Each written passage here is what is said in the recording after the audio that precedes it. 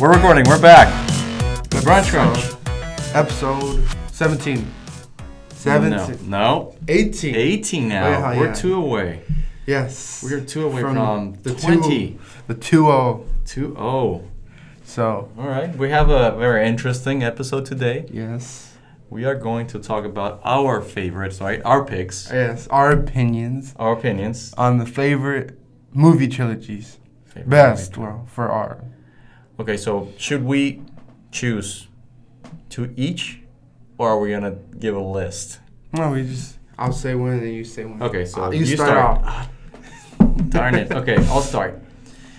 I want to begin the trilogies with Back to the Future. Oh. Okay. Okay, so according to, to my opinion, and I think it's pretty normal to hear too that the first and the third are the strongest ones. The first and the third? Yes. I hear it's the first and second that are really the strong ones. I guess I only care for my opinion.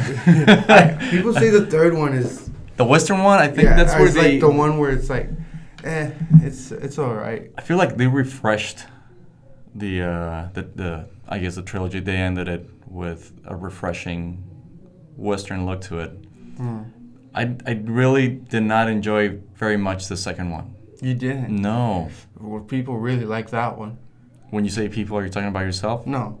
I haven't seen Back to the Future, any of them, remember? What well, is see, it? Here's it. Okay. I'm actually interested in Back to the Future. I don't know why I haven't watched it. I don't understand. I was like, I like movies. I talk about movies. And I haven't seen Back to the Future. I don't understand that one myself neither.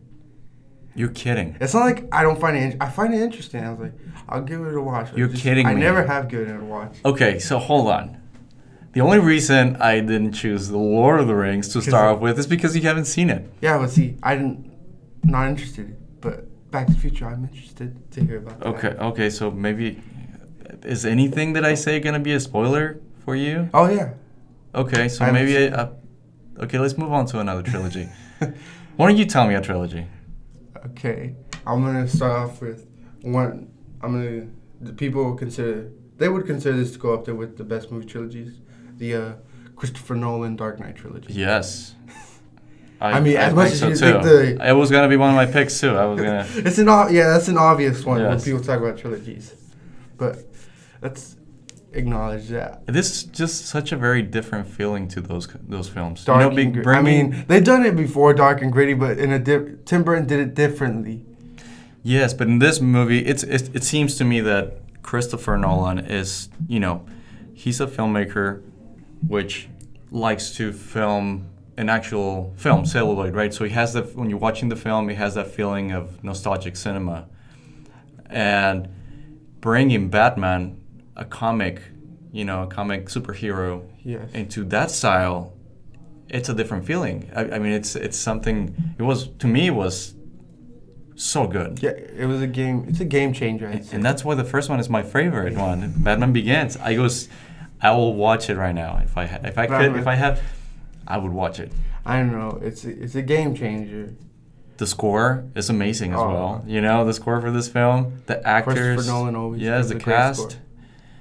I just think it's a very well-rounded trilogy, and I guess not a lot of fans of Batman like it, right? Oh no, they do. Really? Yeah, they like it. Just when talk about that, they're gonna ignore that and focus on the one everyone considers the best, The Dark Knight. Oh, okay, but that's between those movies. I think what makes these films, like The Dark Knight, what I think makes it great is that it's a normal film as any film would be with the superhero in it. It's not a superhero film. Yes. I agree with that. I agree that the Batman, the third one, differs from the first two because it feels more superhero movie. But the first and second feel more crime film with, that just so happens to be a guy dressed as a bat taking down these guys. So, that's the appeal to it. Yes. So to me, what appealed to me the most, and it's having a city that looks like it could be regular life for everyone, Yes. Walking around, And then you have this guy that turns into a vigilante. Yes. Obviously, he goes through a lot of training, but you place this person into a city with normal people without superpowers, you know? And just the fact that he's able to accomplish all this to, I guess, to the people in the city, to the thugs in that city, it's like, what are we dealing here with, you know? And I love that scene where they're throwing that formula into the water mains. You know, it's a scarecrow and his mixture. Yeah. When he shows up, Batman shows up, everyone starts, you know, acting like scared because they really don't know what it is. You know, they heard about it and it's like, it's so different. He's a myth. This only happens in movies. Like, what is it? Does he really fly? Is it something that, you know? I love that reaction. Because it's real? Yes, because it's something that I know. I mean, someone accomplished. If you worked in that type of profession, you would wonder, is like, are people talking about this guy dressed in a bat suit? You know, he can fly and stuff like that. Right. If you were doing a job and you found him, it's like, can he actually fly and stuff? Right, because it's completely different. It's not like normal, as they make it seem. You know, it's the bat. Yes, he's here. It's Batman. That's the old films would do. Yes. Batman. I'm Batman. No. Batman. George Clooney. I'm the Batman. Hi, Freeze. I'm Batman. I'm Batman. Yeah. Chill. Like, we don't recognize you, Bruce Wayne. We couldn't see you under the mask. You know? Okay, we talked about Dark Knight. We talked about that trilogy now. Yes. Oh my god. And that's all we have time for because that was a bell. That was a bell. But I don't know. Let's close it up with the Dark Knight tonight. The trilogy for. Okay. Wait, I just want to ask you something. Do you think the third one was a good film? Yes, I think that's the one that splits people. Like, it didn't end good, or it wasn't okay. I think it's the best one. That's an unpopular opinion, but Yes, so I love what I guess what Bruce Wayne came to be, and I love the fact that we don't know if he really lived or died. Yeah, right? That could be just his hallucination of him wanting him to be there. But I think he leaves it up to us as viewers to think. Well, Christopher Nolan kind of gave it away because why would Selena Kyle was there with him? It's like, why would he picture Selena Kyle too? Or was he picturing a better life he wanted Bruce Wayne to actually have? Yes. He wasn't picturing Bruce Wayne. He was picturing a better life for him. Yes.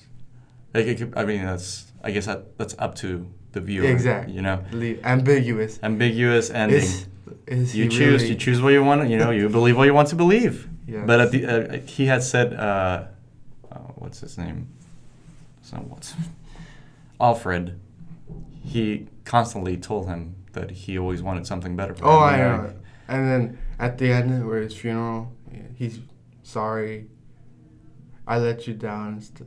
Yes. He blamed himself. Then that scene happens at the end, which it could be him just picturing him, seeing a couple and picturing that's him, right now, and that he gives closure to his loss. He gives closure, so, this is a good thing.